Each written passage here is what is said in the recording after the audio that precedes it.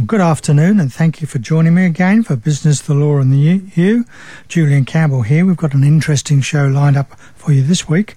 A bit later in the program, we'll have a look at a couple of our Harvard business tips. One of them is to recover from rejection by shifting your mindset. We're also talking with Christina Garikotis.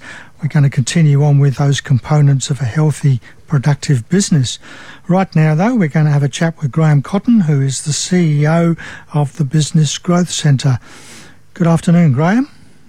Good afternoon, Julian. Thank you for joining us. So we've got the Lake Macquarie Business Excellence Awards coming up again. How many years has the Business Growth Centre been conducting these awards?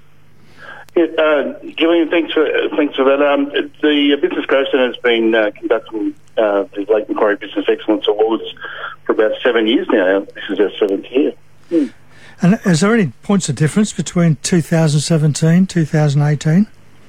Yeah, we're excited by a change that's just recently gone through. The winners of each category this year will be offered the opportunity to become a finalist of the Hunter Business Awards.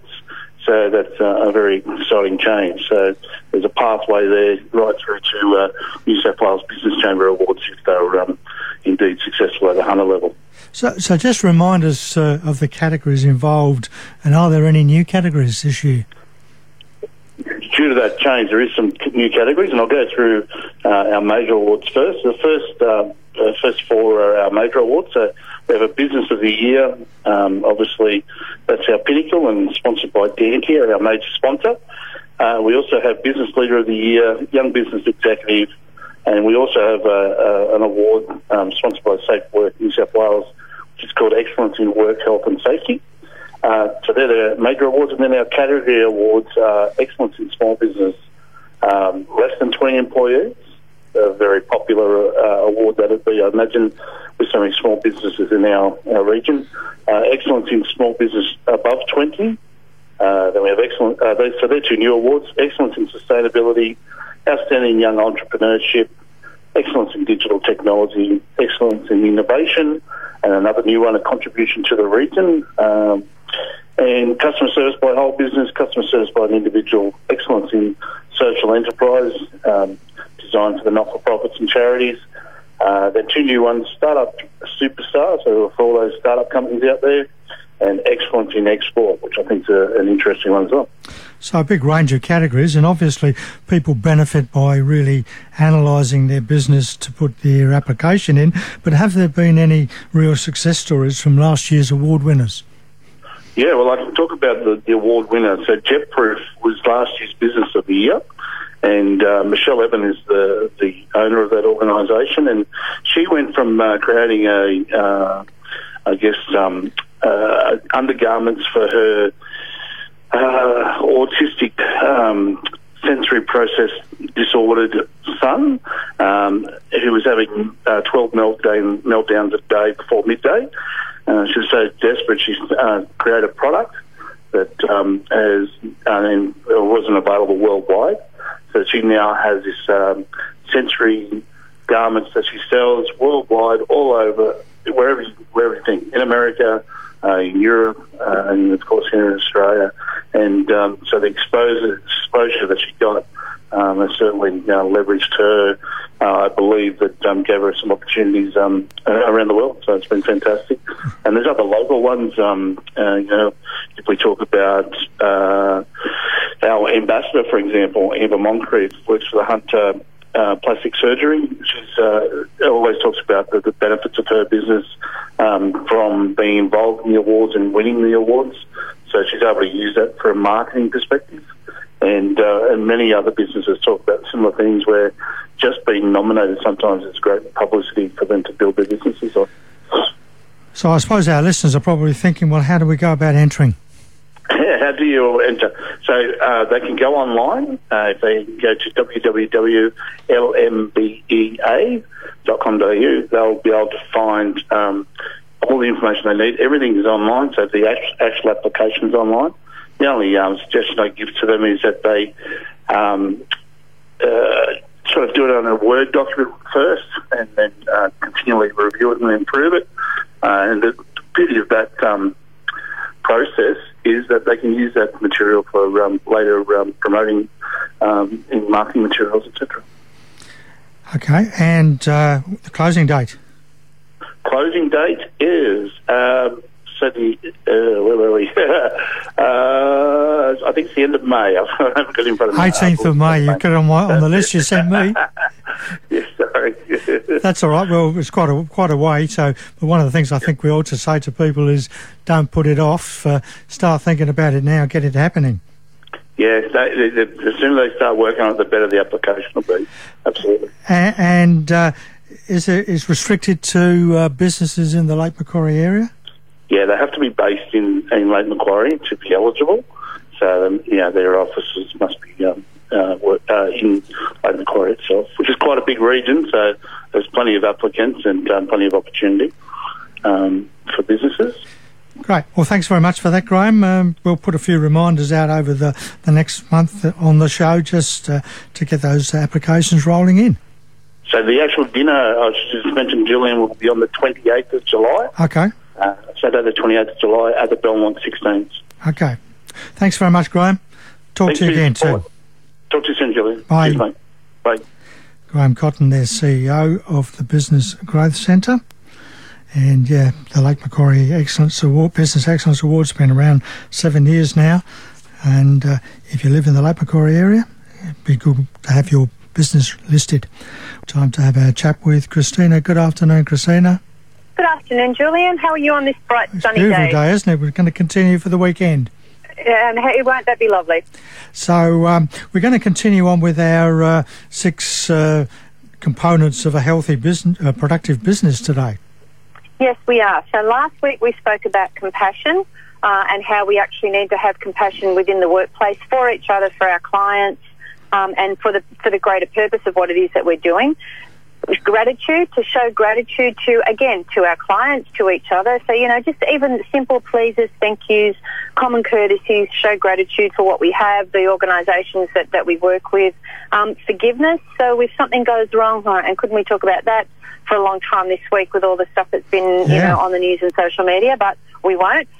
Because we've got other things to talk about. But forgiveness is absolutely crucial if we're going to live our talk about, fail fast, learn from the lessons.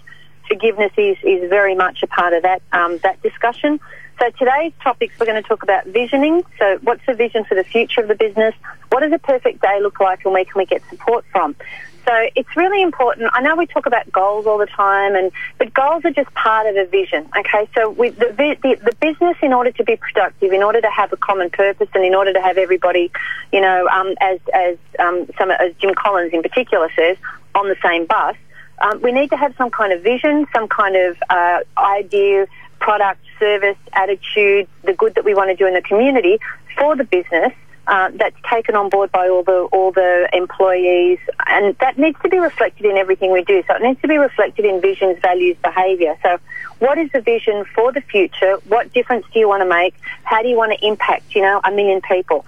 What does the perfect day look like? Yeah. What does a perfect day in that business look like? And it's not too hard to figure out. So we kind of I'm advising people at the moment to block time out in even half-hour slots. It's amazing how much time can get away from you, but it also means if we're going to have this meeting for an hour with, this particular client, what does that meeting look like? What does a perfect meeting look like? Where are you going to have that meeting? And what are the outcomes that you want at the end of the day? There's no point going into a meeting going, okay, we'll get to know each other, which is quite valid in itself, but it still needs to have a direction and a purpose. So what does a perfect day look like, even down to the half hour, if that's what you want? But incorporating in that, the time where you check your emails, the time where you walk out of the office for lunch, the time where you get to clear your head. So plan what the perfect day looks like. I'm actually astounded by the number of businesses out there that do not share their vision or haven't got a vision, but particularly do not share their vision with their employees. Oh, no, what can we say?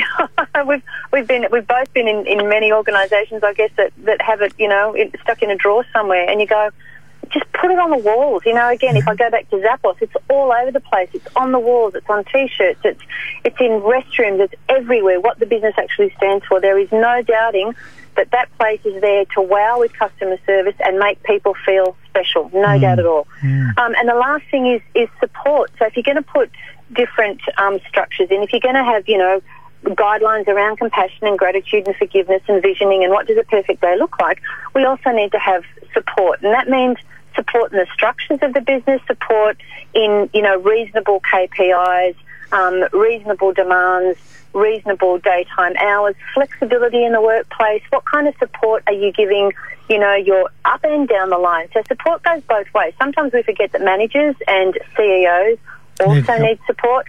You know, we'll say something about a CEO not saying hello to us or something through the... But we sometimes don't think that they want us to communicate. And yet all it takes is a simple hello, you know, a simple smile sometimes that can change somebody's day. It's absolutely remarkable. And in order for all this to happen, so you kind of go, yeah, that all sounds great. How do we make it happen? I can't tell you the number of businesses that have tried this, that have gone, wow, a 5-minute huddle where we go, here's what we're focusing on today, just to give everybody clarity on what the goals are for the day, the visioning is for the day, what that day actually looks like if it's a perfect day. A 5-minute huddle at the beginning of the day to say, here's where I'm up to, here's what I really need help with, here's where I've made extra progress, and here's where I could really do with a brain's trust in the room, is an amazing experience, you know. And it's a stand-up meeting. It's not one of those sit down, my God, how long is this meeting going to take meetings.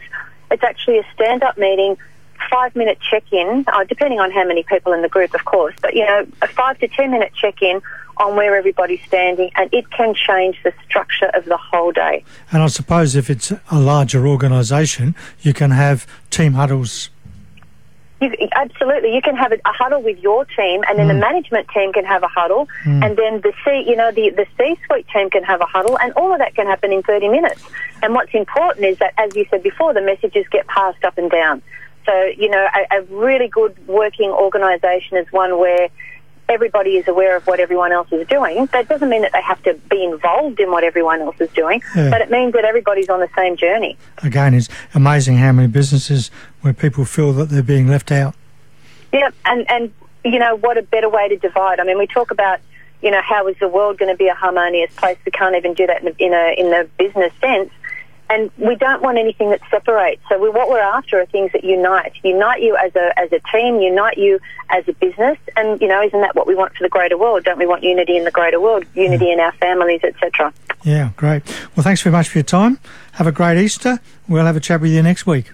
You too, Julian, and a peaceful Easter to all the listeners. Thank you. Bye-bye. Bye.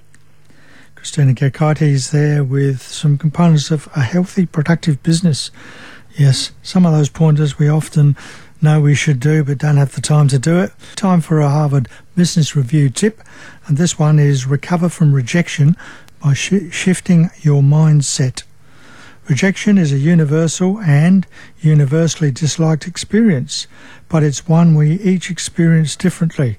Sometimes getting rejected hurts more than we expect, especially if our immediate response is to become self-critical. What makes one person more resilient than another is the face of rejection. It often comes down to mindset. People with fixed mindsets chronologically judge themselves and tend to see their outcomes as evidence of who they are and not what they're capable of. For example, getting a bad grade in a test leads them to think that they're not smart. But people with growth mindsets see outcomes as evidence of what they could improve upon in the future and what challenges they can overcome. So the next time you're faced with rejection, consider the extenuating circumstances and think about what you can learn from the situation to quickly move to a better place. It's an interesting comments, isn't it, there? And the other one was not time for another Harvard Business Review tip. Set aside time for your team to get real work done. As a leader, it's your job to make sure your team doesn't get burned out. One way to reduce stress and to help people focus on what really needs to get done is to schedule uninterrupted work time. When people get distracted, it can take at least 20 minutes to refocus on the task at hand. Encourage people to set aside an hour or more each morning for quiet, proactive work. There should be no interruptions during the time unless it's an emergency. This means holding off meetings and limiting email. By making this a group goal, you can increase people's collective focus and prevent backsliding. You can also help your team break larger projects up into smaller tasks that can be accomplished in the amount of time you've set aside for strategic work each day. Once they start using this time effectively, their productivity will improve. So a couple of interesting tips there from the Harvard Business Review tips. Well, thank you for being with me for the last half hour. I hope you've enjoyed the program. We've had a chat about the Lake Macquarie Business Excellence Awards, and if you're a business located in the Lake Macquarie government area, you can certainly apply for it. You've got up until the 18th of May, but I'd get on top of it as quickly as you can. www.lmbea.com.au is where you'll find all the details, or you can search them on social media using hashtag LMBEA. In a moment, John Slavin will be back with you with more of your easy listening favourites. Next week, we'll visit the world of tax with Tony Vidray from AV Chartered Accountants. We'll have our chat on innovation with Christina and some more business and legal news and views that might affect your business. I'd love your company again for Business, the Law and You at the same time next week. Until then, have an exciting and prosperous week and a fantastic Easter weekend. And as John Lennon once said, we can't help everyone, but everyone can help someone. Thanks for listening to this podcast from 2NURFM at the University of Newcastle. Topics range from gardening to health, well-being, pet care, finance, business and travel. You'll find them all at 2NURFM.com.